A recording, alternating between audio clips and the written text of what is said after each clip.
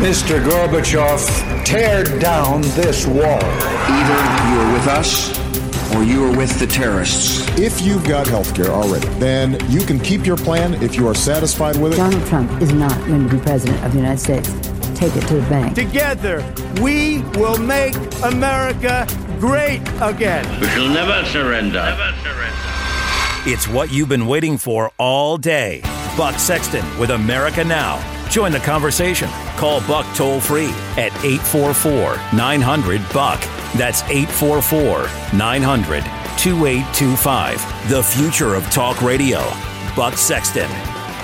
Buck Sexton here with you, team. Thank you so much for joining. An honor, a privilege, and a pleasure, as always, to have you with me here in the Freedom Hut. If you want to call in, 844-900-BUCK, 844-900-2825. Lines will be open here, or are open. So a bunch of different topics to get to today. I don't feel the need to jump right in to the biggest news story of the day, because there's a lot of different news stories that I am going to want to get into with you. And we will give you some updates on Hurricane Irma aftermath. We will certainly talk about, we'll talk about North Korea and the UN Security Council sanctions on it in a Buck Brief, a national security Buck Brief in hour 2 today. And we'll have some guests joining to talk about Hillary Clinton's book tour, as well as the politics of ESPN and politics in general. And in the final hour, I will have to give you my thoughts on an individual who has gone viral for a very amusing national TV debut. You will want to stick around for that. That is coming up in the third hour of the show. And the Apple iPhone X, right? The iPhone X, which will cost $999. I'm not a tech guy. I'm not going to pretend that I'm somebody who can shed a lot of light on Apple products, nor am I someone who stands in line and gets all that excited about them, although I use all of these things. If someone took my iPhone away long enough, I think I'd go into a form of withdrawal. But I will be talking to you a bit about that. The 8S and the X, that's what's out? The 8S, and the X are all coming out. So there's that. But first, politics. Let's talk about what's going on in the world of all things D.C. right now, because you've got a couple of threads coming together. For one, you have Hillary Clinton out there making the case openly during her What Happened tour that there was Russia collusion and that they tried to help Trump, and they did help Trump, and without providing any further evidence from what we already know, she's just out there saying this stuff. She told USA Today, quote, "There certainly was communication and there certainly was an understanding of some sort. Because there's no doubt in my mind Putin wanted me to lose and wanted Trump to win, and there's no doubt in my mind that there are a tangle of financial relationships between Trump and his operation with Russian money. And there's no doubt in my mind," she repeats it 3 times, "that the Trump campaign and other associates have worked really hard to hide their connections with Russians," end quote. This is as irresponsible as I think you're going to see a major political figure, or perhaps former political figure in this country get when it comes to her rhetoric. I mean, this is so far beyond what would be expected of somebody who, at least if you listen to the media, is a great example of a politician who does things the right way, who speaks about the issues the right way, who has integrity and, well, I know, Hillary integrity. You're like, ha ha! And I agree. I walked into that one. That just hit me in the face like a 2x4. Yes, Hillary and integrity do not go in the same sentence, but she's saying that the president is guilty of, let's just, you know what the real charge is?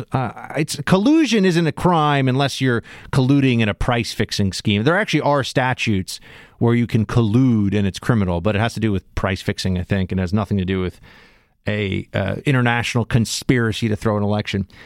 But, I just think that it would be better, it would be more honest if Hillary would say that she's accusing Trump of disloyalty to the country, But that feels strange for Democrats to say it in such a plain and straightforward fashion, because they usually hold up disloyalty, whether it's Chelsea Manning or Edward Snowden or any number of people, as sometimes worthy of a claim, right? So disloyalty would be too straightforward a description of what she's accusing Trump of. And she has no further evidence of this. And I think it also goes to why so many are still befuddled in the media. How is it possible that given the all-out assault on Trump that we have been engaged in, that it hasn't derailed the administration yet? It hasn't really worked. And it's because we see people like Hillary Clinton out there. Every time Hillary opens her mouth, hello! No, but every time Hillary is out there making a case about how Donald Trump is disloyal, treasonous, a bad guy, worked with the Russians to steal the election, whatever it may be, it's a reminder that the same people who go on TV or get on the, well, not as much on the radio, thankfully, but who go on TV or write for major newspapers or websites telling you that you never should have voted for Trump, that it's an embarrassment, that you should have voted for Hillary because she's a much more mature, responsible option for this country. You just say to yourself, well, you're discrediting.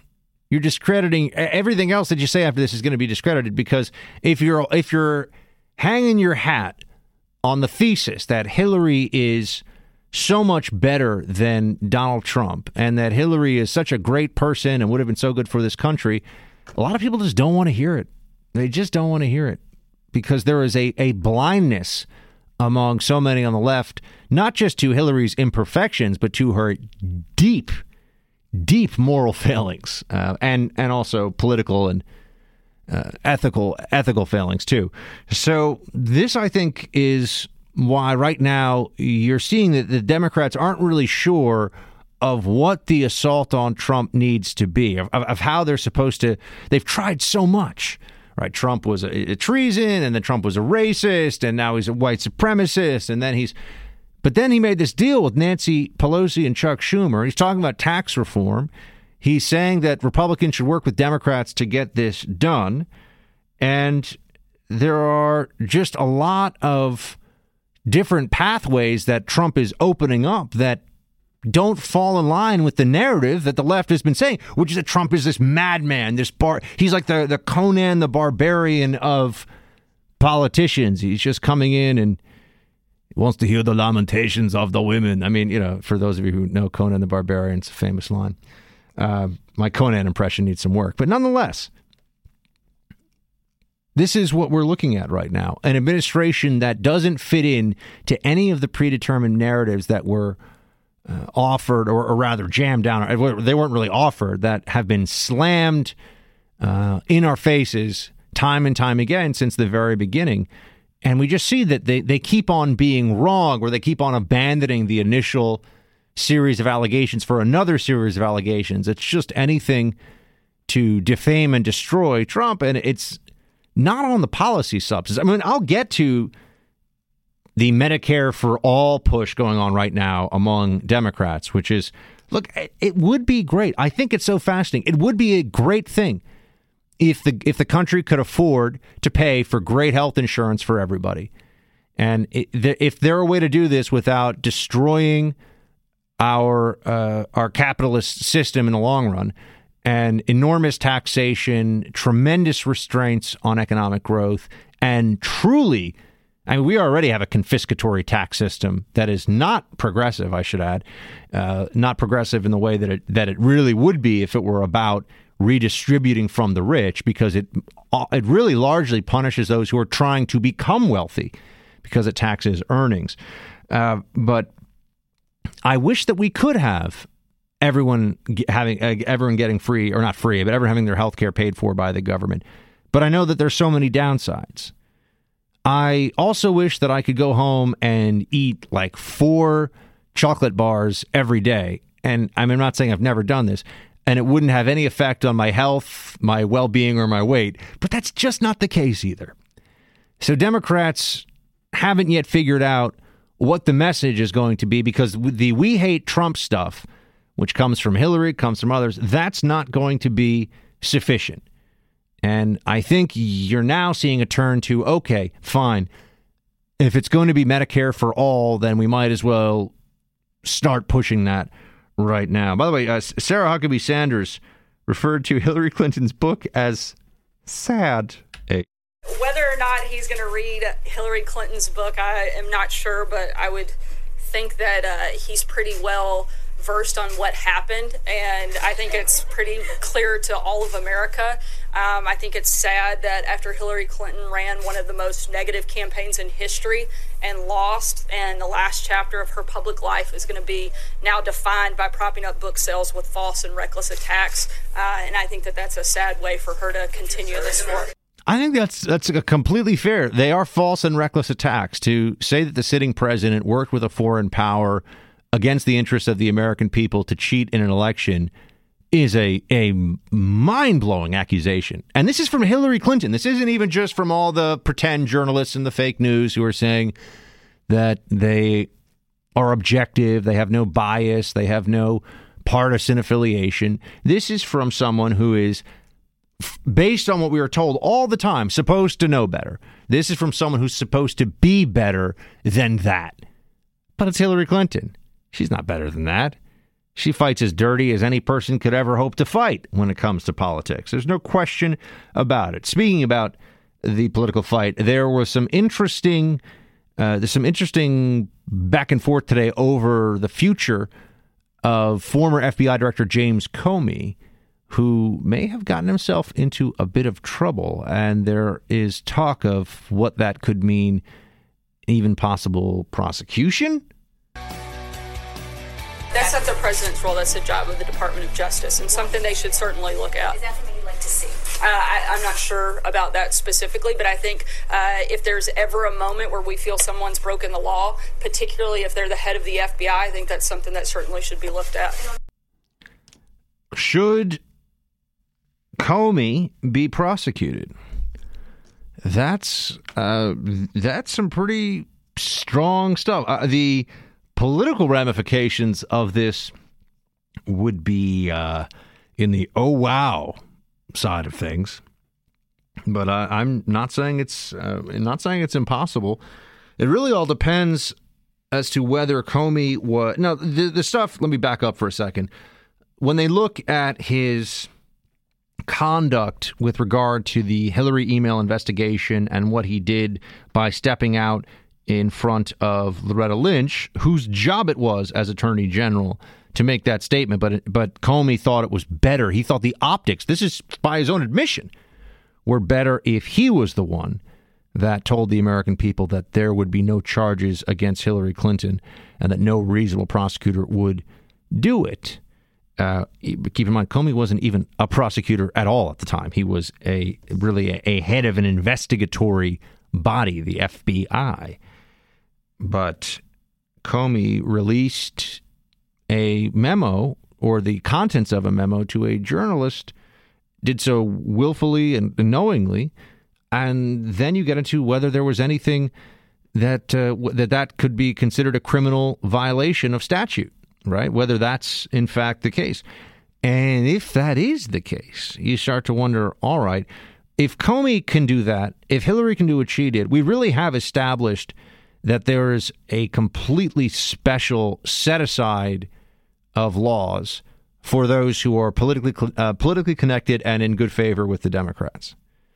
If Comey is able to violate the law without any punishment whatsoever, now, he didn't give away the nuclear codes, right? I mean, this isn't the end of the world. I'm not pretending that this would be some huge case, but would a lower level FBI agent get punished? Would a lower level person in the government receive some form of real punishment for what they did after they left office? I wonder. But the White House knows that this is not over in terms of where Comey and the Mueller investigation, all that's heading. They know that there's a whole other, I don't know if it's just a final act, but there are tricks that they are going to pull going into the future here. They hope that they can take down the administration, or at least make life so difficult and so miserable for the administration that they are able to then take back the House, and then, you'll get to whether or not there'll be an impeachment. And I do think that there will be impeachment if the Democrats are able to achieve a majority in the House. They don't need a majority in the Senate necessarily, because they won't get removal from office, but just impeachment. And ask Bill Clinton. It was rough. I just thought it was so mean. They were being so mean to me with the impeachment and the whole Monica thing, and it was terrible. The Clintons, when you think about, I know this is a departure from the news of the day for a second, but when you think of the Democrats, I have to say, with the exception of President Obama, because there's nothing in his personal conduct in office that people are already Buck. No. I'm not talking about his policy or how he was, or the legality of things. I'm talking. There was no sex scandal during the Obama administration. But when you look at the Clintons, you look at the Kennedys. I mean, the big names in Democrat politics, and it's just so sleazy. There's so much. And then you get John Edwards. I mean, I could play this game all day. You go down the list. People that are engaged. I don't know what's going on with Anthony Weiner's not of the same stature as those other individuals, particularly the Clintons or the Kennedys. He's not. He was not Democrat royalty, but I mean, clearly he's in a whole lot of trouble. But there's something going on here, right? There's something clearly off about the moral compass of the Democrat Party when it is so supportive of people who are so deeply immoral themselves.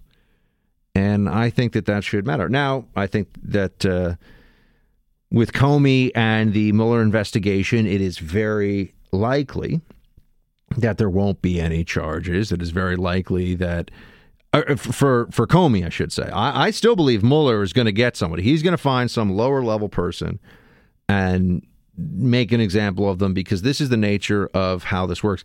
It was one of my bigger arguments with some of my friends in law enforcement, was whenever I started to feel like, because of the resources invested in an investigation, they were pushing for a certain outcome, not based necessarily on it's not that they weren't based on the facts, because it was factual, but there's always a judgment call, right? There's always how far do you push this, and what's the outcome that you are willing to accept. And a special counsel is not going to accept a press conference where they say no wrongdoing occurred and that's the end of it. I just don't see that happening. So by hitting out at Comey today, Sarah Huckabee Sanders is establishing a narrative that will be used to combat whatever does come out of the Mueller investigation, that Comey and the DOJ under Obama and Loretta Lynch, that there was all kinds of impropriety going on there, and that the political fix was in for those years, and that Republicans have to play not just by a different set of rules, but have to be on guard for the bureaucracy coming after them because of the infiltration of the federal bureaucracy, including the Department of Justice, by what are effectively left-wing activists. So this is how I see it all shaken out. He's holding the line for America. Buck Sexton is back. 60% out still, I think it is, out of power. And but we've gotten a lot restored. We've had over 1 million restored already, so that hopefully the number is going to come down. That's Governor Scott of Florida talking about what's going on down there right now. You've got millions of people still without power. You've had widespread flooding. But as I've been saying to you, Florida has had prepared as well as anyone could have expected or hoped for, really, for this hurricane. And a lot of evacuations took place, which is a good thing when you think about what happened, for example, in the Keys, where I think the statistic that I saw was that 25% of homes, the Florida Keys, were just destroyed by this hurricane. I've been out of the Keys a couple times. Really like it. Really beautiful place. I'm sorry they've been battered so badly by this storm. We've got Tim, and we wanted to take Tim before, but he had a connection problem. Tim, calling in from Louisiana. What's going on?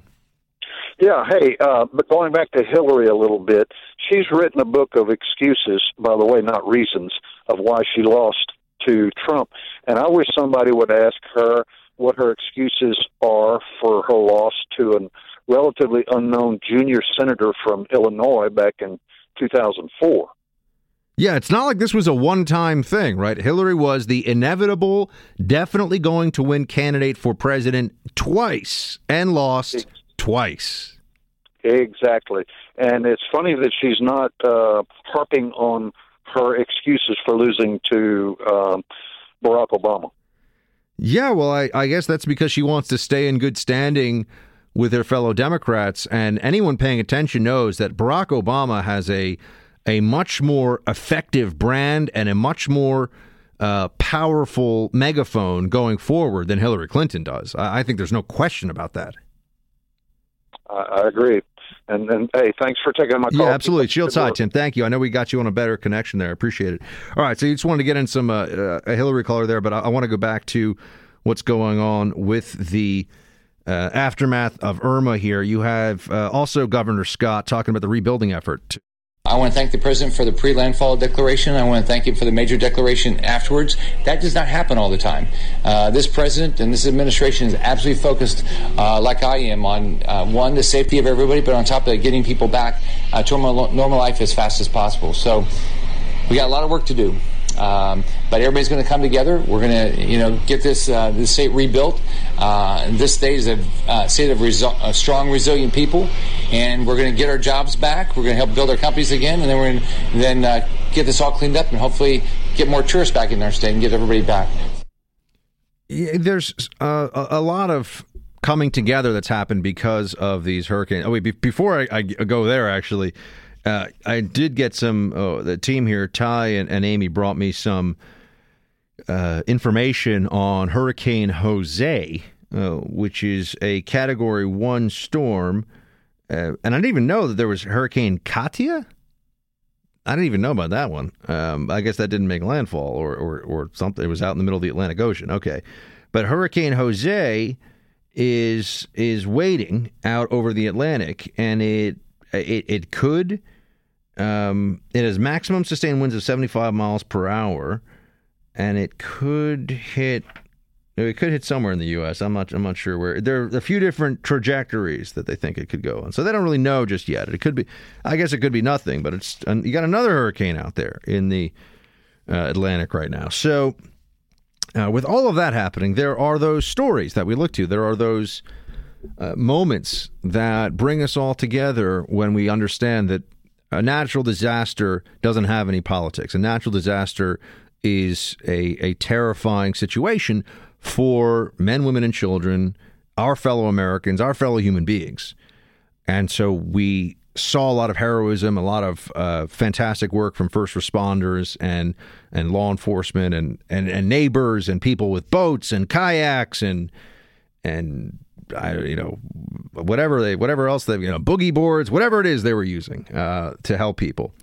And that's been great. But you also see some of the ugly political prejudices unleashed at times like this from, I don't mean the random, I don't care about random internet trolls, right? I don't spend my time here thinking about the comment section on the Daily Kos or the Huffington Post or really on most websites for that matter. The comment section tends to be something of a literary sewer. But although I will say that also when I worked at the Blaze, when I first went to the Blaze, I was a website writer. That was what they hired me to do. In retrospect, that I turned down, pardon me for saying, some of the best business schools in the world to go work as a writer at a website was a roll of the dice. That was a risk that I took there. But I spent a lot of time looking at the comments on the back end of the website as well and getting a sense of the conservative media business online first. I learned it that way and then came into some of these more traditional mediums like radio and TV. But there are things in the comment section, I wish I kept them. I mean, sometimes you'll get somebody who just comments on something and is so incredibly brilliant and incisive that you're like, that is gold right there. That comment is incredible. You do see them. I should start to set them aside, copy and paste them and make a sheet of them. But usually it's in the moment, right? You kind of had to be there reading it at the time. It doesn't necessarily keep. Oh, but that reminds me, I do want to have, and we can do it this Friday. I'll pull some comments off of Facebook and or messages from Facebook. So you go to facebook.com/Buck Sexton. Thoughts for the show, segment ideas, things you like. You want more history, you want more, I don't know, political, philosophical deep dives, whatever it is, right? You want more Bernie? Who doesn't want more of the Burn? The Burn's amazing. Whatever it may be, you can tell me on Facebook, and I'll try to share some comments there. Something to add into our Freestyle Friday for those of you who don't call in on the phones. All right, let me get this Buck train back on the tracks here, because I was talking about the politics that you see during and after a natural disaster, and it was a window into the mindset of the left. The climate change stuff, I don't know how much time I'll have to get into that today or not. I've been meaning to, but the short version is that the arguments for hurricanes as evidence of climate change are so flimsy as to be laughable, but the people that make them are completely psychotic with how much they believe it. I mean, and you're hearing more about how they want to punish politicians that don't believe in climate change, and you saw really horrible stuff. And I saw this. This was on the Bill Maher show, where I was in the audience on Friday. I was just there because S.E. Cupp is a dear friend, and I was supporting her, and Molly had never seen the show, so I was there. You'll notice they've never had me on the show to this day. They know about me. They've had a lot of people on the show that I think make much less interesting guests than me, who are conservatives, but they've never had me on the show. And at this point, given that it's been a few years and they've interviewed me and they know all about me, I got to figure they never will, which is fine. They're allowed to not have me on the show, but I got to think, I wonder why that is. I wonder what it is about Bill Maher. People all know me, and yet they never invite me on the show. And the show that I went to see, I mean, they invited, what's the guy's name with the red sweater? I can't even remember, but I was sitting there in the audience. Ken Bone, right? Ken Bone, isn't that right? They had the red sweater guy there who was like, well, here I am, and I'm just like a normal guy, and don't listen to me on politics. And I'm not trying to be mean, but the guy's up there, and he says, don't listen to me, I'm just an average guy. And then we get to hear him talk for 20 minutes about politics with Bill Maher, one-on-one.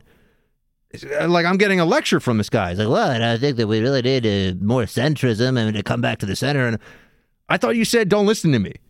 I'm going to have some tips for public speaking later on in the show that I. It's not really tips so much as lessons learned from my end of things. And we have that viral video or audio. This is a radio show. Viral audio of this guy from the side. You have to stay with me to the end of the show today because we've got some great stuff planned for you. It's going to be amazing.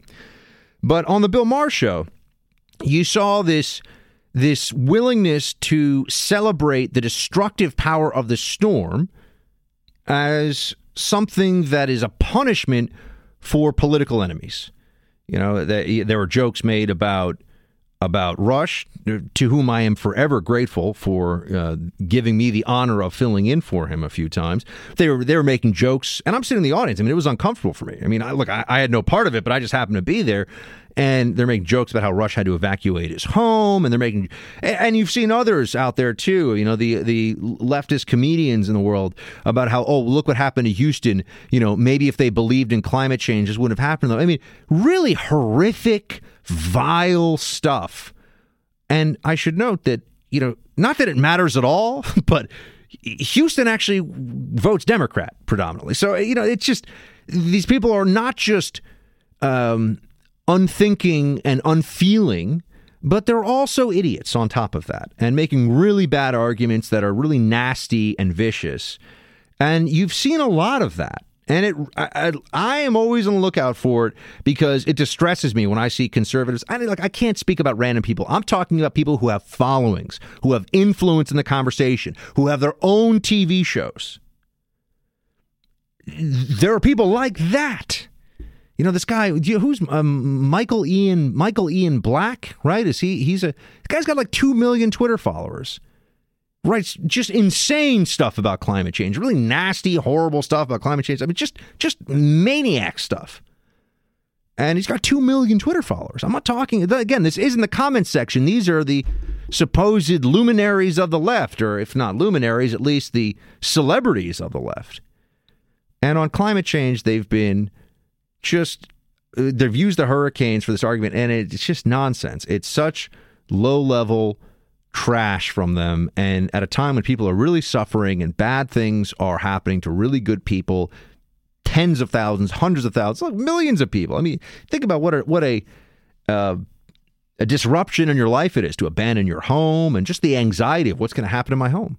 You know, what if people always think, okay, well, maybe the flooding on the first floor, but what if power lines get knocked down and there's a fire? You know, what if a tree gets knocked down and puts a huge hole in my living room, basically totals my house, right? These are the real concerns of people out there.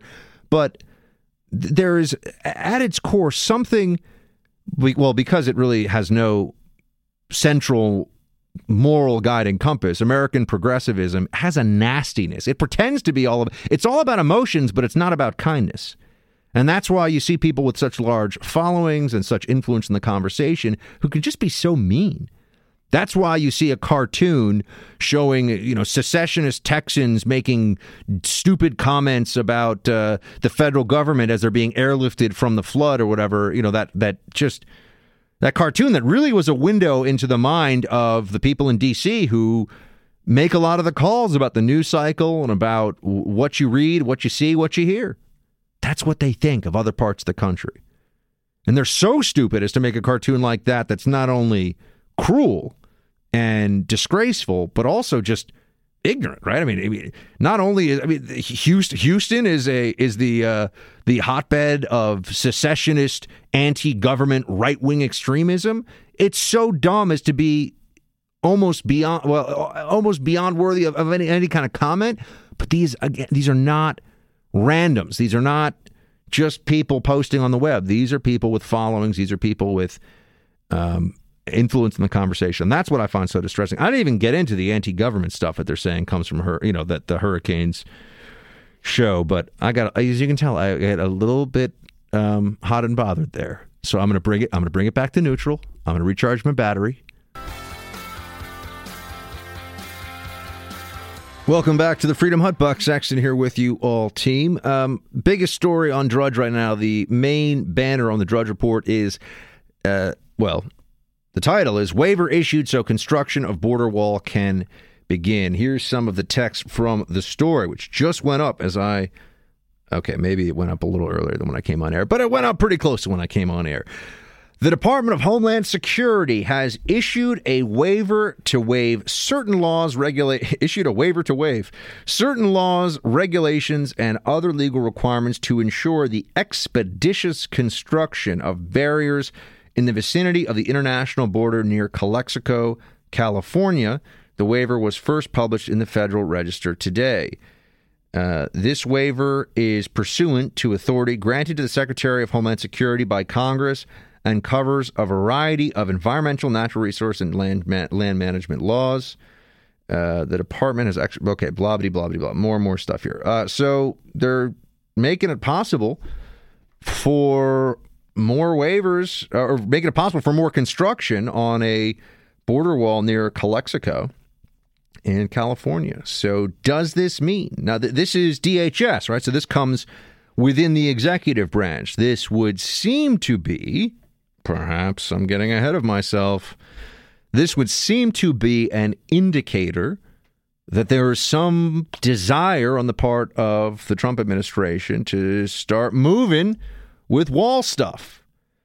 What was it we had on the show earlier in the week? One of our guests, I forget which one it was now, saying that guests, I have so many fantastic guests, some of them blend together, but saying that he thought the only place where you would not be able to see a policy retreat from Donald Trump, the only place where you could really expect that would be on the wall. That if he ever says, you know what, the wall's just not going to happen, then even his most ardent supporters, even those who just refuse to back down an inch despite everything. Who was it? Thank you. It was Michael Goodman of the New York Post. I'd forgotten. That's where the, if you will, the wall is where the line is drawn. And I think that may be true. I think that would be a difficult place because with everything else, there's some degree of negotiation, right? Tax reform, negotiation. Repeal and replace, I don't know. That's pretty straightforward, and that hasn't happened. So it's not so good. It's not so good. But on the wall, you're either building a wall or you're not. It is a pretty binary thing. It's either yes or no, yay or nay. And I would have to think that somehow Trump is going to push for this. But I should also note, and maybe I'll have to get into more detail about this in the next, coming up here right after the break, that there was reporting today that Trump does not expect that there will not be any wall-specific funding or language in whatever Congress comes up with within this 6-month window to address the Deferred Action for Childhood Arrivals program, DACA. If they're not going to use DACA as leverage to get a wall, when are they going to get a wall? I'm going to be watching this one closely. I'm starting to get a little bit uneasy with the whole idea of like, well, it's really early on and okay, but there are some signs here that we can look at. There are some early data points that when you connect them, when you connect the dots, when you look at what's going on, you got to start thinking, okay, so Trump was never going to be the hardline conservative the media said that he was to try and scare people. But now I think you'd have to start to say that Trump just defies political ideological categorization. And that at the end of the day, he's just going to be Trump. Trump will be Trump. He's back with you now because when it comes to the fight for truth, the buck never stops. Buck Sexton here, team. I hope that you will get a chance, if you haven't already, to subscribe to this show on iTunes. Great way to subscribe to the podcast. Also, if you want to share it with a friend, which I very much appreciate, it is incredibly helpful to me if you would be willing to do so. You can share the podcast. People can listen anytime they want. And on the iHeart app, which is a great way to listen to any number of things, but particularly the Buck Sexton Show. If you have the iHeart app, you just go to Buck Sexton with America Now, and you click it, and the show is always streaming there, so you can always just join the show and listen to it whenever you want, however you want. So just putting that out there, and that's a way for someone's like, hey, I can't listen to Buck, he's not in my area. Be like, oh, I'm sorry. Do you have a smartphone? Do you have Wi-Fi or cell service? You can listen to Buck Sexton with America Now. Isn't it an amazing country we live in? Also, I wish I had insights to offer you about the iPhone X and 8.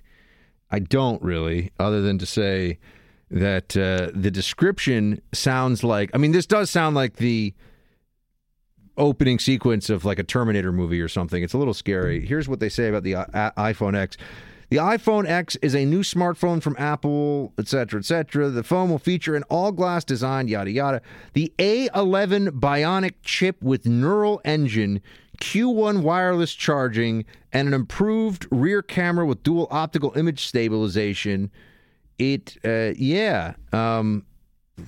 A1 or A1 like this. That's a steak sauce, right? A11 Bionic chip. That sounds scary. That sounds like if I get a little uppity with my smartphone, it may turn my appliances against me or something, which I should note could happen in the future. You add AI, artificial intelligence, to the Internet of Things, the IoT, which is the connectivity and the sensors deployed to all kinds of devices in your home. Oh, that's right. I'm nerding out with some technology knowledge. Then bad things can happen. Then scary things can happen. So there is that. I have our friend. I got a little bit. My digression is throwing me off today. I'm feeling it's one of these days where I'm just letting it rip. Ben Domenech will be joining us in just a few minutes, and I want to give him a lot of time to discuss a couple of topics with us. So I'm going to go into a break here in just a few. But before I do so, I just want to note that they're taking this whole, I mentioned it in the last hour, they're taking this whole single-payer thing, the Democrats are, very seriously. And the New York Times has I read the papers I subscribe to, the New York Times, Wall Street Journal, and the Washington Post. I read all of them. I mean, not all of every paper, obviously, but I'm saying those are the papers that newspapers that I read. I probably shouldn't be supporting them financially, but if I'm going to tear apart the Times and the Post, I've got to have access to the Times and the Post. Anyway, this Times piece says that there's been a jump in support among Democrats. No, I guess that's not really surprising at all, for a government-run healthcare system. It's now 63%. 63% of Democrats support a government-run healthcare system. So that's pretty astonishing. And support overall for a government-run healthcare system is 43%. I should note that to get to single payer, it's not like all of a sudden you just don't have any bills. There would have to be massive transformations in the actual existing healthcare system. And what happens to insurance companies? What purpose do they serve? And at the end of the day, this is it'll just be ruinously expensive. I mean, taxes on the middle class will have to skyrocket. Taxes on everybody everyone who pays taxes at least, which is half the country only, or I think it's less than half the country now. Their taxes are all going to really go up. And if you think that you're going to get good health care when the government is paying the bills, I got news for you. That is not the case. But you don't think that. You know that this is a terrible idea. But Democrats are going to go with it. Like minimum wage, it sounds appealing. The reality, the truth behind single payer, by the time we figure it out, it'll be Democrats in power for so long that we won't even remember what it's like to have a discussion about a free market and health care. That's the plan. This is one of the built-in failures, unfortunately, of a republic like ours, in that accountability is an imperfect thing, and that's putting it mildly. And if you are able to game the system such that whoever makes certain decisions now will never be around to be held accountable for them in the future, and the political party just maintains its power, you never throw out the guys who are doing the bad stuff. You never manage to get to a better system of governance because there's no real accountability. And on single payer with Democrats, that's what'll happen. Just like by the time we really see how terrible Obamacare would have been, no one will blame Obama for it anymore.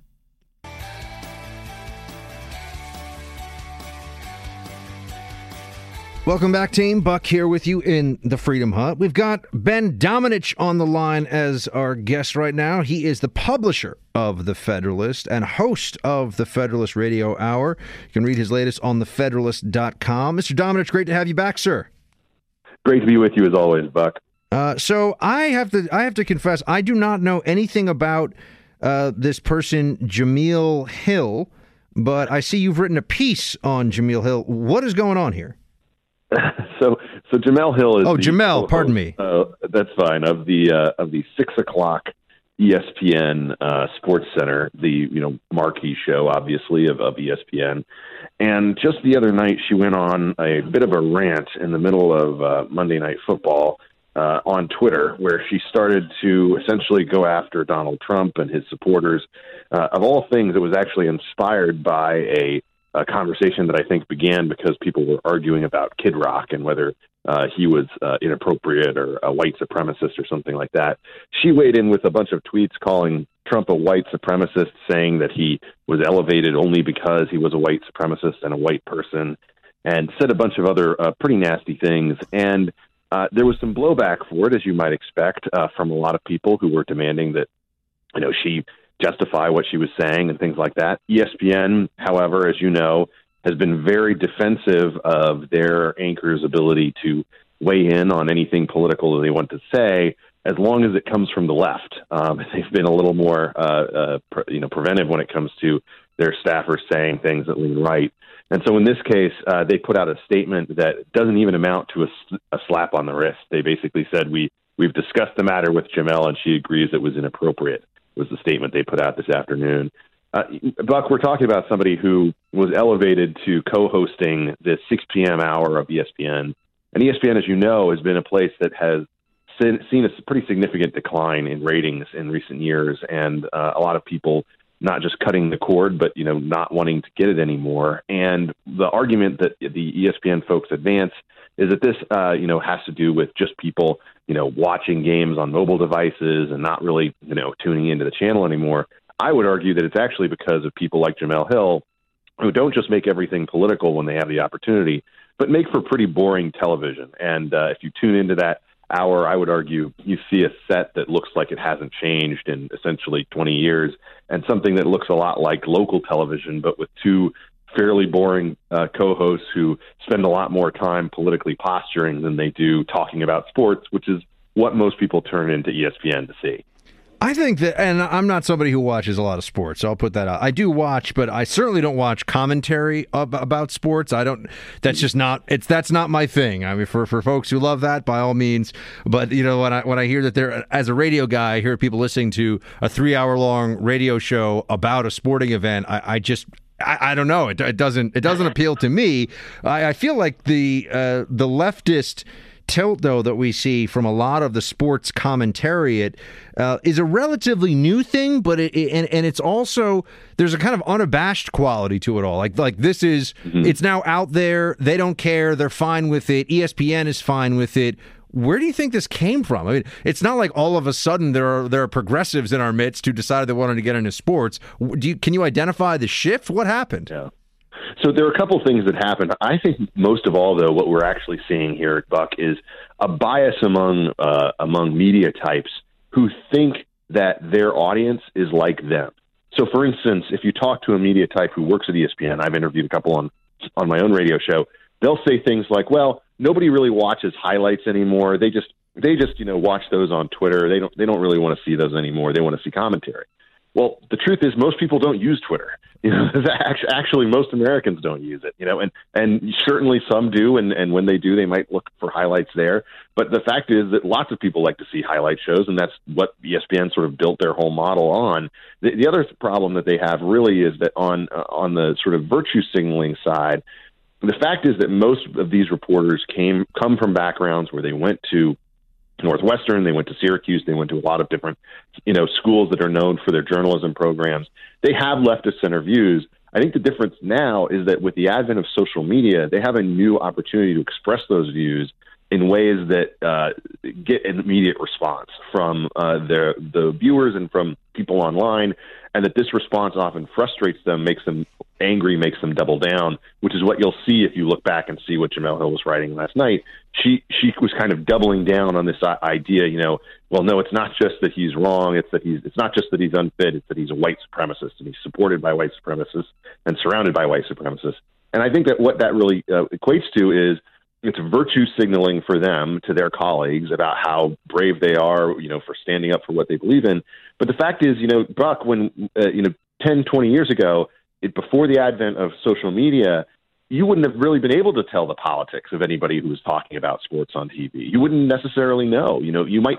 I mean, I have to jump in a minute because this is what I think some of the folks even at CNN and MSNBC don't understand is that you can't have Jim Acosta or Jim Sciutto or anyone else at the networks named Jim, who's a big correspondent, tweeting about, how Trump is an idiot at 9 a.m. and then going on a news broadcast at 6 p.m. and want to be treated as a nonpartisan independent journalist. It doesn't work that way. You're 100% correct. Imagine the attitude that would have had obviously one of the most famous duos in the history of ESPN is Keith Olbermann and Kenny Mayne. Okay, they would host a Sports Center together. They were very funny. They were very biting. You didn't know. You could have paid attention and figured out that Keith Olbermann was a liberal. Okay, but imagine if Keith Olbermann at that time had Twitter, had the ability to sort of come off a set at ESPN and then start ranting and raving about politics and his particular views. The fact that he didn't protected his ability to be a sportscaster who could be enjoyed by right and left alike. And I think right now the fact that there is no barrier, there is no filter for that sort of thing, it doesn't just hurt the business of sports. It does, as you say, also hurt our ability to take any of these people seriously when they try to pretend like they don't have a particular viewpoint and then spend the rest of their day complaining about the president or about the Republican Party or about the president's supporters. We're speaking to Ben Domenech. He's the publisher of The Federalist, host of the Federalist Radio Hour. Federalist is one of my favorite sites. I commend it to all of you. You should go check it out. If you're not already bookmarking it in your browser, you should. Ben, you're a guy who can cover a lot of ground, so I want to take advantage of that if I can for a moment here. Mm-hmm. Your take on the deal that Trump struck with Pelosi and Schumer. What is it? Okay, so to back up a step, thank you, first of all, for saying those nice things about the Federalist. But in May at the Federalist, I actually wrote a piece that argued that Donald Trump needed to pivot to the middle in order to save himself from impeachment. And the argument that I had at the time was essentially Democrats are going to run in 2018, and whether they admit it or not, they will, if they take the House, attempt to impeach President Trump. And they don't even really need a justification. It's just that their hardcore he's Trump. Really wants them to do it. Exactly. He's Donald Trump. That's the justification. And so my argument was actually that, if we look back historically, there's a situation for a president that actually compares a lot to Donald Trump, and that's Bill Clinton. Bill Clinton, in his first year in office, had struggled with the healthcare issue. He had a special prosecutor by middle of the year that was looking into a bunch of different things related to his situation. There was a real backlash against his election in a lot of different ways, and you had a White House that had a lot of upheaval. That had a bunch of different staffers come in and out in the ongoing months. That led to, obviously, a wave election in 1994 that damaged him. But the fact is that after that election, Bill Clinton changed. He triangulated. He decided he was going to work with Republicans on some issues and Democrats on other issues. As you know, Donald Trump is really an independent politically. He is not truly a Republican. He's not truly a Democrat. He's been all over the map on a lot of different things in his career. He knows Chuck Schumer. He gets along with Chuck Schumer. They're both from the boroughs. And I think that when you look at their relationship, they're a lot closer personally than Paul Ryan and Mitch McConnell are to Trump. Ryan and McConnell came to Trump back in January, and they said, we'll have a repeal bill on your desk by Easter. We'll have a tax bill on your desk by August. And then we'll spend the latter part of the year on infrastructure.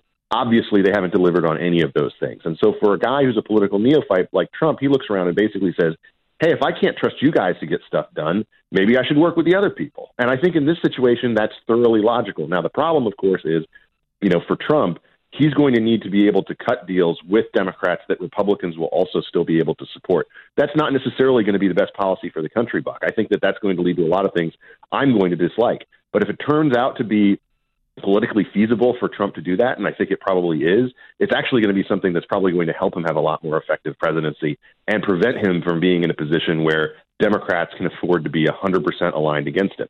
I would love to see what would happen, Buck, if tomorrow the president came out and announced that he was going to support a hike in the minimum wage, but also a work requirement for every welfare program that we have in the country. That would be a very difficult vote for a lot of Democrats to take because, of course, they're opposed to those work requirements. But the minimum wage hike has been something that they've been beating, the drum on for ages. And it's the sort of thing that Trump, alone among Republican, presidential candidates in this past cycle, could potentially offer them because of things that he said in the past. So I don't know if it'll work out, but I think that in terms of his own success, it's not an illogical move on his part. And even if it's made out of animosity towards Ryan and McConnell, it does make some political sense. Ben, one more for you, and I appreciate you calling in here. Ben's from The Federalist, everybody, where he is the publisher. Ben, what would it take for Trump's real base, his original supporters back in the very beginning of the primary when there were, 17 candidates and people that have been with him all along and really believe, what do you think it would take in terms of policy for them to finally say, whoa, that's not okay? Mm-hmm. I think that it would take a couple of things. I think one aspect would be, and I think that this should not be underestimated, is if he actually gets us involved in a war. I think a lot of his supporters, viewed him as someone who would prevent something like that, who would end wars and not, get us involved in new ones. I also think that they would have a different attitude towards him, frankly, if he stopped being the kind of force against what they view as political correctness and the forces that are involved there. I think that would actually peel a lot of people off. A telling factor from this past week was the fact that you saw Betsy DeVos, the education secretary, come out and roll back a number of things that announced that she was going to be rolling back a number of things related to President Obama's Title IX policy. That didn't get a lot of blowback or attention in the media, but it's a significant factor, and it's one of those things that I think flows into his whole conversation about freedoms that relate to speech and issues like that on not just on campuses but in the public square. That's something that I think keeps his loyalists so close to him. And frankly, this is always a binary. As much as people dislike Trump or as they dislike some of these other Republican candidates, the fact is that they look across at the other party, they look at what they're being told, they look at people like Jamel Hill who say that anybody who supports the president is a white supremacist, and they say, well, guess what? I'm not going to go along with you then. I'm supposed to vote for your person now because they think that I'm racist. That's something that I think is so fundamental to what's going on right now. As long as Democrats continue to wrap themselves in this identity politics that says that anything traditionalist, anything patriotic is in support of something evil and racist, then they're never going to be able to make inroads with the kind of people who were frankly decisive voters for President Obama twice and then for Donald Trump in the last election. Ben Domenech of The Federalist. Go check out thefederalist.com. Ben, thanks so much for your time today, buddy. Appreciate it. Great to be with you as always, Buck. Take care. He's holding the line for America. Buck Sexton is back. We are facing a couple of very difficult obstacles. First, the other side has dedicated propaganda channels. That's what I call Fox News. Right. It has outlets like Breitbart and, crazy InfoWars and things like that. In this particular election, it was aided and abetted by the Russians and the role that Facebook and other platforms played. We are late to that. We did not understand how a reality TV campaign would so dominate the media environment. I think the Democrats can do a lot, but they are still going to face a very difficult media environment. And we've got to figure out how we're going to break through. I mean, obviously, more podcasts, more other ways of communicating so voices can be heard and real positions can be understood is part of it, but we're still at a disadvantage. There we have Hillary Clinton explaining to us that she lost the election because there aren't enough liberal media outlets out there. Wow, she is brazen. I almost respect it if I didn't despise it so much. But she has this book out, which is called What Happened, as I've been talking about on the show. And we have somebody who's joining us now who has been reading through the book and can discuss that as well as some other issues of politics right now. Sarah Westwood is on the line. She's a White House correspondent for the Washington Examiner. Sarah, great to have you back. Thanks for having me. Okay, this book, What Happened? Tell me about it. What's in it? Well, this is kind of Hillary Clinton's way of starting to rehabilitate her image after what was clearly a devastating loss for her personally, for her party. It's kind of a mix of these personal justifications of why she chose to be evasive on things like her Wall Street speeches or the Clinton Foundation, and also casting blame on the Democratic Party, on Senator Bernie Sanders, on the media, like in the snippet you just played, on President Trump himself. And a lot of people have taken this to be this blame game book where she's going through and she's laying responsibility at the feet of everyone who cost her the election without really fully acknowledging the role that her own flaws played in losing the election. And as far as Democrats go, there are not a whole lot of them in elected office right now who seem to be excited that this is coming out, because she's a deeply unpopular figure still, and her presence on the national stage doesn't really help them sort out the divisions they have in their party right now. What can you tell me about the blame that's being thrown at the burn? That's been getting a lot of headlines. Bernie Sanders getting some rough stuff in this book from Hillary Clinton and from her book tour. Well, Hillary Clinton is making the argument that some Democrats agree with, that Bernie Sanders paved the way for Donald Trump to use his successful crooked Hillary attacks by introducing this narrative that she was somehow withholding something nefarious from her paid speeches to Wall Street when she refused to release the transcripts. That started during the Democratic primary. But Senator Bernie Sanders chose deliberately not to go after Hillary Clinton for her emails. He waged what I think a lot of people consider to be a very issues-based campaign. And she highlights the fact that he is an independent. He's not a registered Democrat. He's never really claimed to be a member of the Democratic Party, making the argument that he didn't get into the Democratic primary to elevate a Democrat to the White House, but to disrupt the left. And she said ultimately that wasn't helpful to her chances. We're speaking to Sarah Westwood. She is a White House correspondent for the Washington Examiner. Sarah, tax reform is an issue that's getting a lot of attention now because it's the major policy agenda item that the Trump administration says is up next. We have not seen a lot of success on the legislative front with this White House so far, but it is still early. What can you tell us about where things stand on tax reform and the possibilities of getting Democrats to come along? Well, tonight, President Trump is making an overture to Democrats in the Senate that he'll need to get on board by inviting 3 of them, along with 3 Republicans, to the White House for dinner.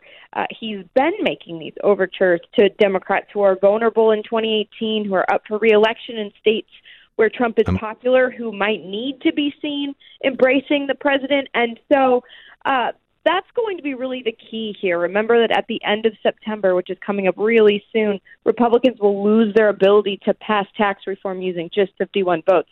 So no matter what happens, they're going to need to get 8 Democrats on their side. President Trump is just starting that pivot a little bit earlier than I think Republicans expected him to, and he's starting to try to make his case to those Democrats. Sarah Huckabee Sanders said as much earlier today.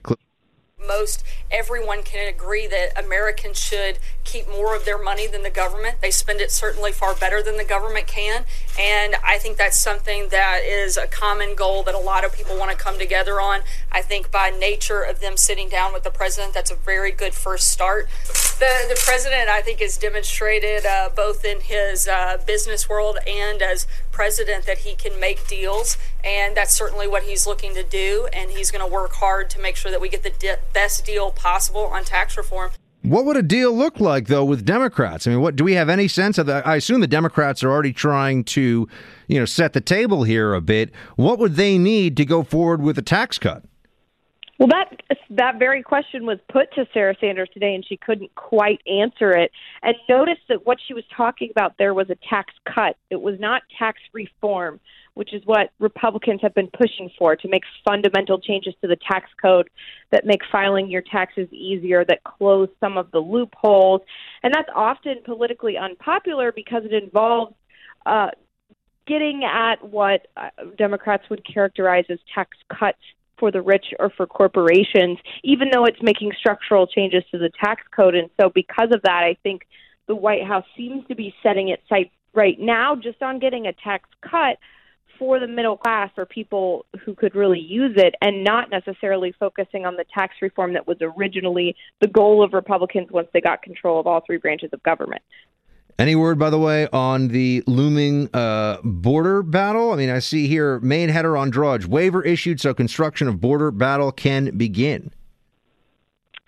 Well, the problem is that it's not clear how hard the White House is going to fight for funding for the border wall or some of these other immigration enforcement priorities when it comes to a DACA protections bill. I know it's been out there that President Trump has asked Senate Minority Leader Chuck Schumer if this is something he'd be willing to consider, but it's really difficult to see some of these further left politicians voting for anything that cracks down on illegal immigration. Yeah, even as part of a package. I think you're right. I think it's going to be too hard for the Democrats to swallow that one. Sarah Westwood, everybody. She is a White House correspondent for the Washington Examiner. Read her latest on WashingtonExaminer.com. Sarah, great stuff. Thanks for coming by. Thank you.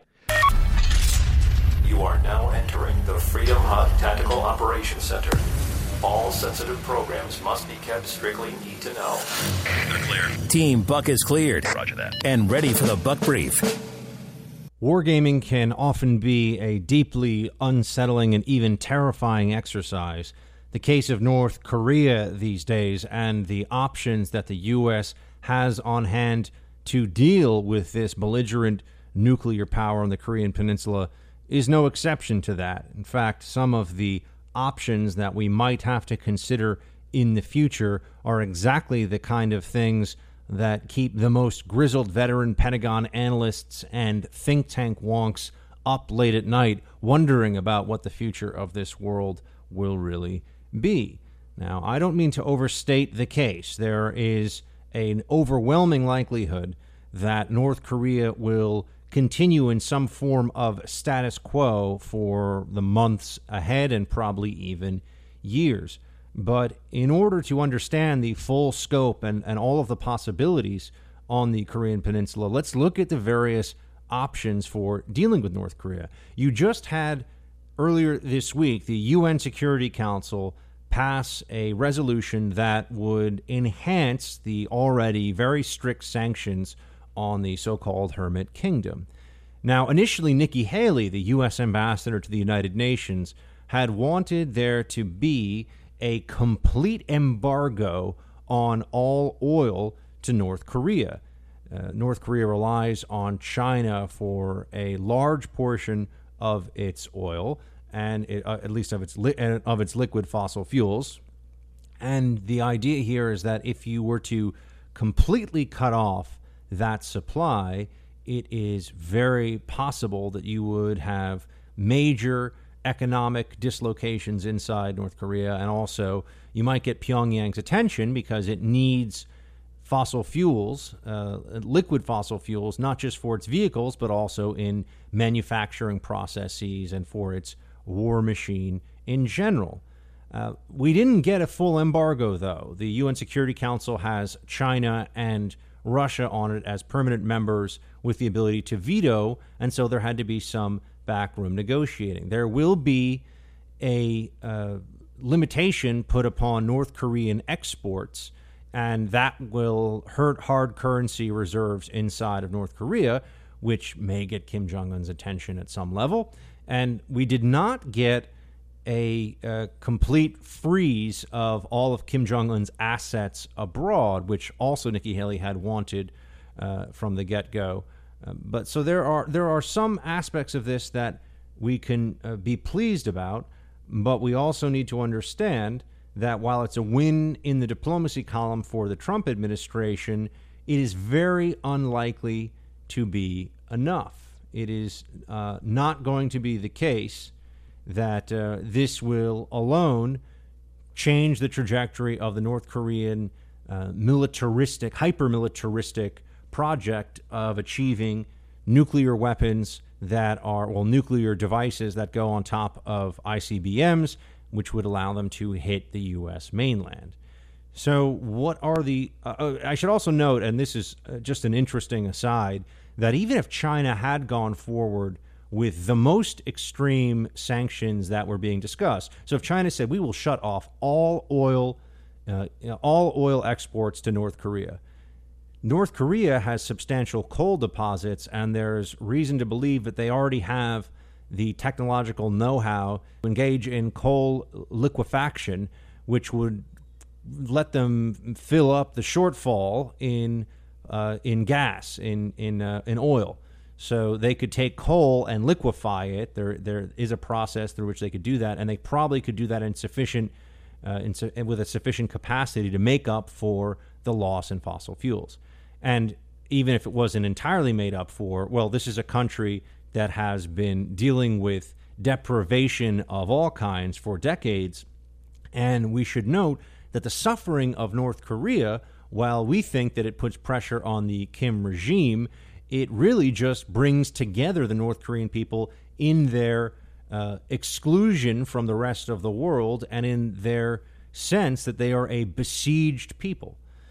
But we also have to keep in mind the ideology of the North Korean state as we look at all these different options. The UN Security Council is ratcheting up the pressure. That's good. There are a number of places where more can be done, and I think the Trump administration will do more in order to increase the pain in the upper ranks of North Korea when it comes to their military programs, their nuclear programs, their missile tests. And that won't stop them, but it may at least slow things down. They may make Kim Jong-un think twice about some of his actions, which, keep in mind, recently he was talking about firing missiles in the direction of Guam, which is U.S. territory. But as I've been telling you, the North Korean regime is all about reunification of the Korean Peninsula by force. And they have been preparing the North Korean people for this for decades. So then we get into what would we do in response. Now, if there were a North Korean military incursion into South Korea, or if they fired a missile at us, one of our allies, or at South Korea when we had any reason to believe that it was a nuclear missile, I don't even know if we would wait to figure that out. The response, the retaliatory response, would be tremendous. But what if North Korea engaged in a slower offensive that wasn't based on nuclear weapons? How quickly would we escalate, and to what degree would we be willing to escalate on, say, behalf of South Korea or Japan? There's a very interesting piece that didn't get nearly enough attention. It came out last month. There was a think tank piece on attitudes towards the use of nuclear weapons. And I wrote about this on thehill.com today under the title, Americans May Actually Support Nuking North Korea First. Now, it's a provocative title. I make no bones about it. I mean, that is in fact a title meant to get people's attention because I want them to read the rest of the piece. And what I go into is an analysis of this survey of Americans that shows that in a military conflict started by the other side, but that doesn't even really make that much difference in terms of the morality at play. In a military conflict, a majority of Americans, this includes Democrats and Republicans, that were polled in this survey, would be willing to use force, missile strikes, perhaps even up to and including nuclear strikes, although that was not specified, missile strikes to kill 100,000 civilians to protect 20,000 U.S. soldiers. A near majority, 48%, according to this this International Security Journal study, almost half would be willing to kill 2 million civilians to protect 20,000 U.S. troops. Now, if you're going to kill 2 million civilians, it stands to reason that you'd be willing to use a nuclear weapon to accomplish that, although that is an extrapolation from the actual exercise we're talking about here, this actual think tank piece. But the American opinion on the notion of massive use of force is not what I think some think tankers and others have believed for a long time. There is a nuclear taboo, they call it. This is what they refer to. This is how they refer to it in international relations circles. And the nuclear taboo is essentially that nuclear weapons are so terrible that there's almost no reason, no rationale that anyone can come up with, short of existential self-defense, that anyone would use nuclear weapons. But if you were to push that a bit further, I think what you see is that, depending on the circumstances, the U.S. and other countries with nukes may, in fact, feel threatened enough or decide that it is the less horrific option to have not just a massive aerial strike, but even a nuclear strike to disable the enemy's warfighting capability and to protect our troops and our people. So it's really a philosophical question, but I think that it's far too easy for us to just suggest that we have all these nukes and would never use them. If all of a sudden Kim Jong-un loaded up a bunch of VX gas and was pointing it at 30,000 U.S. troops across the DMZ, are we really so sure that we wouldn't respond to that imminent threat with a nuclear retaliation, or at least a massive military retaliation that would result in tens of thousands, perhaps hundreds of thousands of casualties? These are difficult questions, and I understand that, and it's not something that I, by any means, want to spend too much time thinking about. But when we're looking at the crisis in the Korean Peninsula, I think we do have to consider that all options on the table may mean just that. He's back with you now, because when it comes to the fight for truth, the buck never stops. Hey team, it's Buck Sexton. I know that I could be accused of buck-splaining here, or mansplaining perhaps. I know that this may be a moment where I could be criticized for trying to protect the patriarchy in some way, but I saw this piece, and it is really worthwhile, and it's important. And I don't care that it's not politically correct. I don't care that the feminist liberal left would decry it for a whole bunch of reasons. It's important. There are young people who listen to this show, including a whole bunch of college-aged men and women. And for female college-age listeners, this is a must-read piece in the Wall Street Journal. It was written by Jennifer Braceras, and she's just a lawyer and a writer in Boston. And here's what she writes. Straight talk for college women. Be prudent about alcohol and know that school administrators don't have your interests at heart. Let me give you some of what Ms. Braceras writes in the piece. Quote, Dear female members of the class of 2021, now that you've set up your rooms and purchased your course materials, it's time for some straight talk about sexual assault. If you follow the news, you've probably heard that 1 in 4 of you will be sexually assaulted on campus before graduation. Don't panic. Your parents did not drop you and your belongings in a crime zone. Claims of a campus rape crisis are wildly inflated, and a little common sense will go a long way toward keeping you safe. The assertion that nearly a quarter of all college women are sexually assaulted is based on surveys that ask vaguely worded questions about behavior ranging from an unexpected kiss to rape. In analyzing the responses, those who lump all such conduct into a catch-all category of sexual assault deliberately create a false impression in order to promote their view of the campus as a rape culture. The truth is, you are far less likely to be raped than women your age who are not in college. The Justice Department estimates approximately 1 in 53 college women will be victims of rape or sexual assault, an unacceptable number, but hardly an epidemic.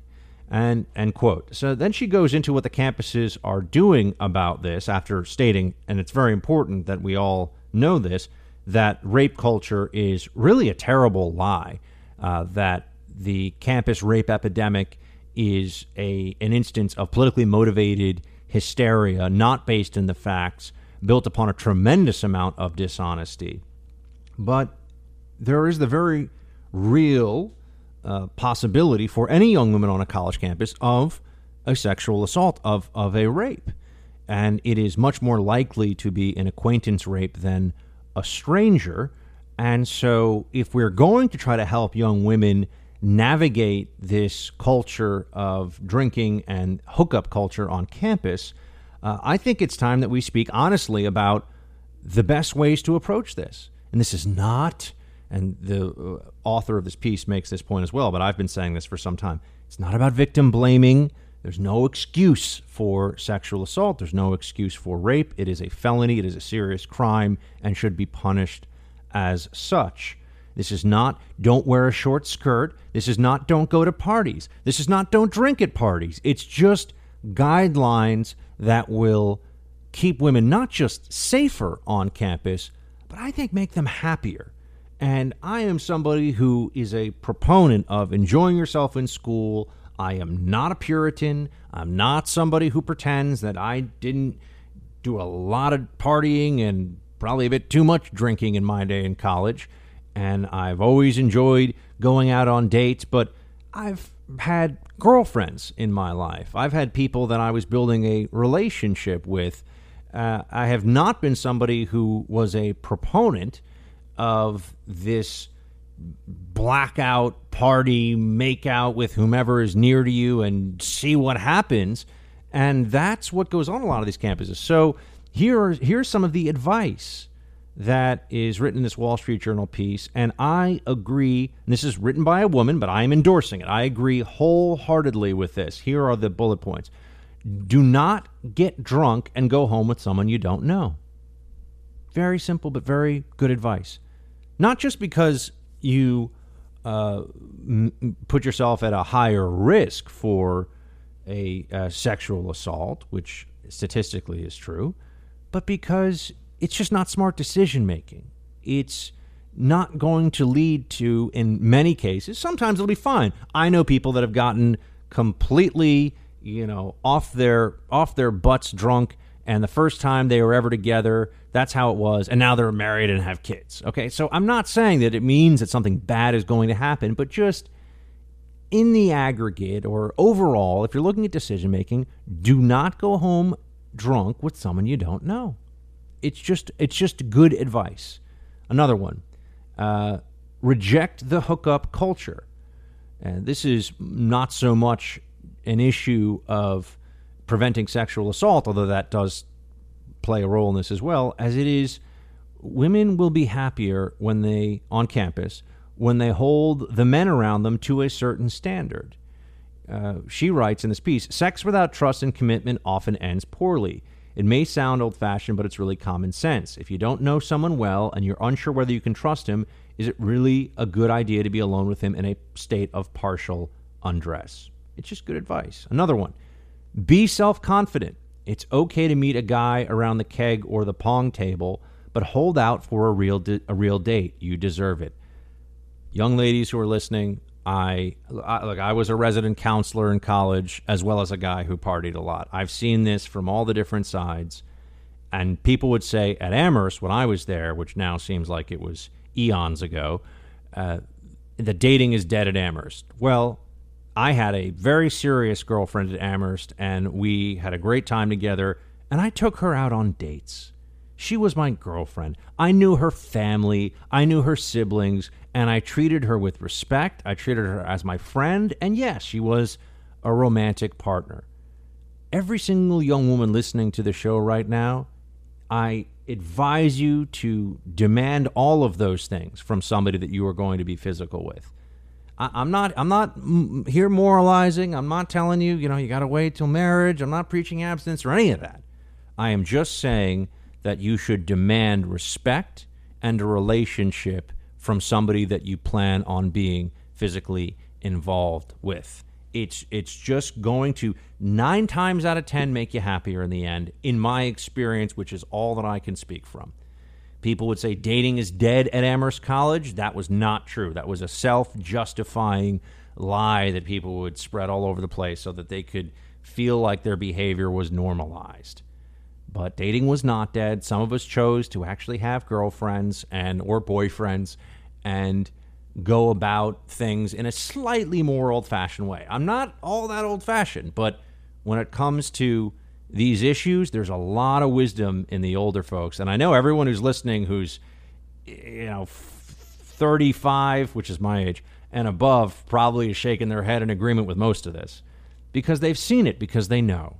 They know. And I get it when you're 22 and you're, 19, it feels like it's all so new and exciting and you want to be liked and you want to be cool, and I understand all those pressures, but that's why a piece like this in the Wall Street Journal from a woman who is just telling it like it is so helpful. So be self-confident.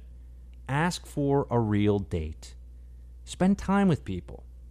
You can make your own decisions about how fast or how far you go, but make sure that the person is actually a person that sees you as a person. Here's another bit of advice she gives. Buyer beware. If you decide to participate in the hookup culture, go in with your eyes open. Promises made in the heat of passion are meaningless. Suitors will promise the moon to get you into bed. Many of them will want nothing to do with you the next day, which will leave you feeling humiliated and exploited. That doesn't make you a rape victim. It makes you naive.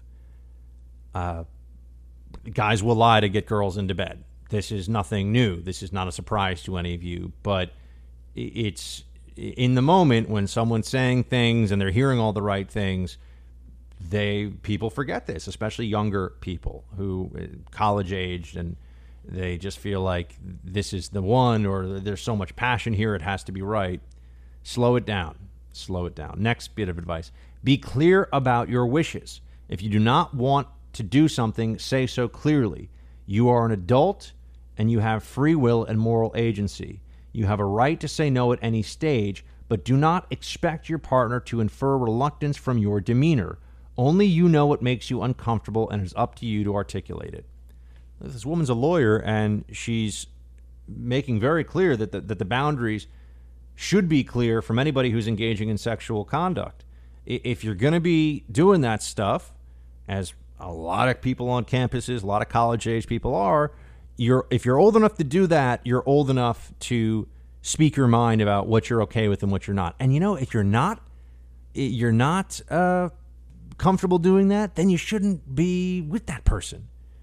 This is old-fashioned advice, I know, but it's good advice. I always remember I had a grandmother who was just a wonderful. I had two grandmothers, but one grandmother on my maternal side was just a wonderful person. Really, just a great human being. Very smart, very wise, very kind, and really fun to talk to. But understood that you had to enjoy life too. She liked dance and music and food, and she was very religious, but she also understood that you got to have fun too. There was a balance to be struck all the time. And she gave advice. I remember hearing the advice from her. She had 3 daughters, and the advice was very simple. It was, and I think it would upset the feminists of the world right now to hear this kind of thing. Well, at least on one point, it was maintain your appearance, part 1, and if he ever hits you, you leave. That's part 2. Now, that's not a roadmap for everything in life, but those are 2 very good parts of advice. Maintain your appearance is not a superficial standpoint, by the way. If you're in a monogamous relationship with somebody, you have an obligation to the other person in that relationship to try and present yourself as best you can. This isn't everyone has to be an underwear model. This isn't no one's good enough. It's just try to be respectful of the fact that in a relationship between a man and a woman, there is also a physical bond along with the emotional, spiritual, and psychological bond. And so you do the best you can. You don't just give up, basically. Now, people would say, oh, that's not about that, and you have kids. And okay, fine. I'm just telling you, I think that's, from what I have seen in life, I think that is sound advice. And the other one is self-explanatory. If he hits you, you leave. Absolutely. You're gone. You're done. There's no second round. There's no part 2. So I always thought that was very interesting, very straightforward advice. And I think that some young women today on college campuses would really benefit from older, wiser women telling them the truth about what really goes on between men and women and giving them real advice. And I should just note in this piece, this author finishes by saying, if you're ever assaulted, seek immediate help from someone you trust who is not affiliated with the college and go to the police. Because she says the college's interests are not the same as these young women who are in fact assaulted, and they sometimes will try to find a way to take care of their public relations interests first and foremost.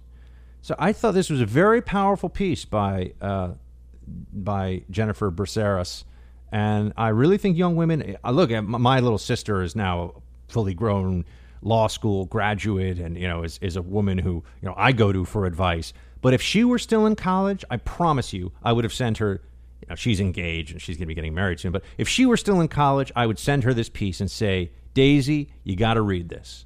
And I think that's how I feel about my little sister. So any young woman across the country right now, read this piece in the Journal. Buck is back with you here, team. I have something of a follow-up to yesterday when I was telling you about my memories of 9/11 and how on my college campus at Amherst there was a sentiment among some professors and even some students that somehow we shouldn't be focusing on the massive jihadist sneak attack that killed a few thousand of our people, but that the real problem was U.S. foreign policy or even the response to the 9/11 attacks. There was, as I have mentioned before on this show, a flag burning a few weeks after the 9/11 attacks, and I was there and saw it happen, and you had the classic leftist idiots, the kinds of individuals who would be cheering on a modern-day Antifa protest, lighting flags on fire, not at some rally to support the robust U.S. foreign policy of invading foreign countries. No, it was a community session for thanking everybody for their kindness and well wishes from those who had lost family members on 9/11. And one of them was a friend of mine, a classmate of mine, who lost her sister in one of the towers. And these imbeciles showed up and lit flags on fire. Now, that was back in 2001, and I believe the Boston Globe, or maybe it was the Boston Herald, covered that story because a flag burning at a ceremony remembering the recently dead in 9/11, that got some attention. But it seems like not much has changed, because just yesterday there was a banner unveiled at Amherst College above the one dining hall, Valentine Hall, and the banner said that in honor of those killed and displaced by America's so-called war on terror, and it also said that there is no flag large enough to cover the shame of killing innocent people, which people attribute as a quote to the historian Howard Zinn. So it's 9/11, and you have people on Amherst campus who are remembering what happened on that day. And there was a young woman, Marita Tam, who was killed in one of the towers, who had been a senior at Amherst when I was a freshman, and she was one of three to whom the Amherst College community was paying tribute yesterday. And these idiot students decided to hang a banner. I should also note that the students, or rather that the administrators on campus, take the position that they took back in 2001, which is, while they think it's insensitive, they'll say that, quote, free speech enables all citizens of this country to express their opinions, even if their views are expressed in a manner that might offend, end quote. Okay, I agree. So on the issue of a mass casualty terrorist attack, it seems that the Amherst College administrators have an understanding of the First Amendment, that yes, in fact, it does include the right, the ability to offend. Do they apply that principle, however, to discussions on campus about affirmative action? Do they apply that principle that, quote, free speech enables all citizens of this country to express their opinions, end quote, when it comes to racial set-asides in the admissions process, when it comes to housing on campus that is also set aside for preferred racial groups? Do they allow for the discussion then? Oh, no, my friends. I can assure you that they would, under the rubric of hate crimes or hate speech, try to shut that down. So this is a perfect example of exactly, forget about the idiot students for a second. There'll always be dumb kids on college campuses whose parents are paying too much money for them to be not educated at all. But look at the administrators, look at the adults, the overpaid college bureaucrats and how they respond. When it comes to offending the families of the dead from the Amherst community who were killed in 9/11, they just have to, they'll only talk about how it's insensitive. But if it came to a mean discussion about diversity, yeah, First Amendment doesn't apply anymore, does it? Tells us a lot. Welcome back, team. Buck Sexton here. I feel like it would be I would be remiss if I didn't at least give you some tips that I have come up with over the years of doing radio, doing TV, and being in the midst of interviews, hostile panel discussions, all kinds of stuff. Some tips that I have found for public speaking in general. One of the big ones is no surprise here. Know what you're going to say beforehand. Very few people can just pull it out of thin air, off the cuff. But you don't have to know every word. Just have a sense of where you're going to go. That also means have a sense of timing. You don't want to end up, those of you who are familiar with the movie Old School, having to get bailed out by your buddy Vince Vaughn. Right there, and it continues right here, because I think what my friend Mitch is trying to say is that true love is blind. So you want to know what you're going to say, and you want to know how long you're going to go. Shorter is better. That is something to always keep in mind. I have never once been in a social setting in particular where somebody was making a toast or giving a speech, and I thought, wow, that was just too short. I have been in the situation many times where I've had to think to myself, well, that was quite long. I remember years ago being at a family member's wedding, and it was the rehearsal dinner for the wedding, and you had people standing up and giving toasts, and it was very nice. But for whatever reason, it was a big rehearsal dinner, people started standing up to give toasts who were increasingly removed from the actual bride and groom. So you had people standing up who were saying things like, look, I'm not really much of a public speaker, but I don't really know these two. But I just want to say, I look back on my life and I got a lot of regrets. I mean, it was kind of like that. I mean, there was a lot of people that were giving speeches that maybe shouldn't have been given those speeches. Another tip, and this is true for interviews. It's true.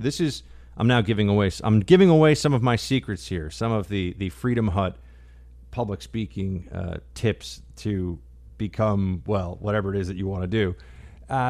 One thing is, know the first line that you're going to say. That's the only thing that I recommend knowing word for word beforehand. So however you're going to start your speech, because I don't recommend reading. I see this at wedding after wedding. People read their speech. You want to go bullet points. Know what you're going to say beforehand for the first line, though. Welcome, everybody. I'm so glad to be here to be giving a toast for John and Sally. Right. I know it seems very straightforward, but if you know what your first line is and you focus on the delivery, you've already created a momentum in your head for everything else you're going to say. If you stand up and you go, hello, everybody, I'm here for... And, public speaking is one of the biggest fears that people have. I think some studies show it's like the most widely shared fear that people have. Know your first line. Practice your first line. Say it out loud. For an important speech, an important toast, any of the above, give yourself the ability to practice beforehand if you can. Now, that's not always possible, but if you have the opportunity, that doesn't mean sit there and read it to yourself. It means stand up in front of a mirror and do it. Give the speech. Do it more than once. But no matter what, remember, shorter is better. Know what you're going to say before you start speaking, meaning know the major points, and have your first line cold. Your first line should be something that you could say in your sleep. You could say after 10 shots of tequila. You could get that first line out no matter what. Interviews, toasts, anything. You name it. For a big speech in front of your whole class. First line, have it down. No guesses. Don't deviate. No ifs, ands, or buts. All right, those are my thoughts on that one. I want to ask you to please download the podcast, as always. Buck Sexton with America Now on iTunes, and you can check out all of our latest gear at bucksexton.com/store. We also post stories throughout the day on bucksexton.com. I've got a piece up on the Hill looking at whether we would, under any circumstances, consider using nuclear weapons against North Korea. It's a philosophical international relations piece up on thehill.com that I would recommend to you all, so please do check that out too. It's also on facebook.com/bucksexton. Thanks as always for hanging out. Until next time, team,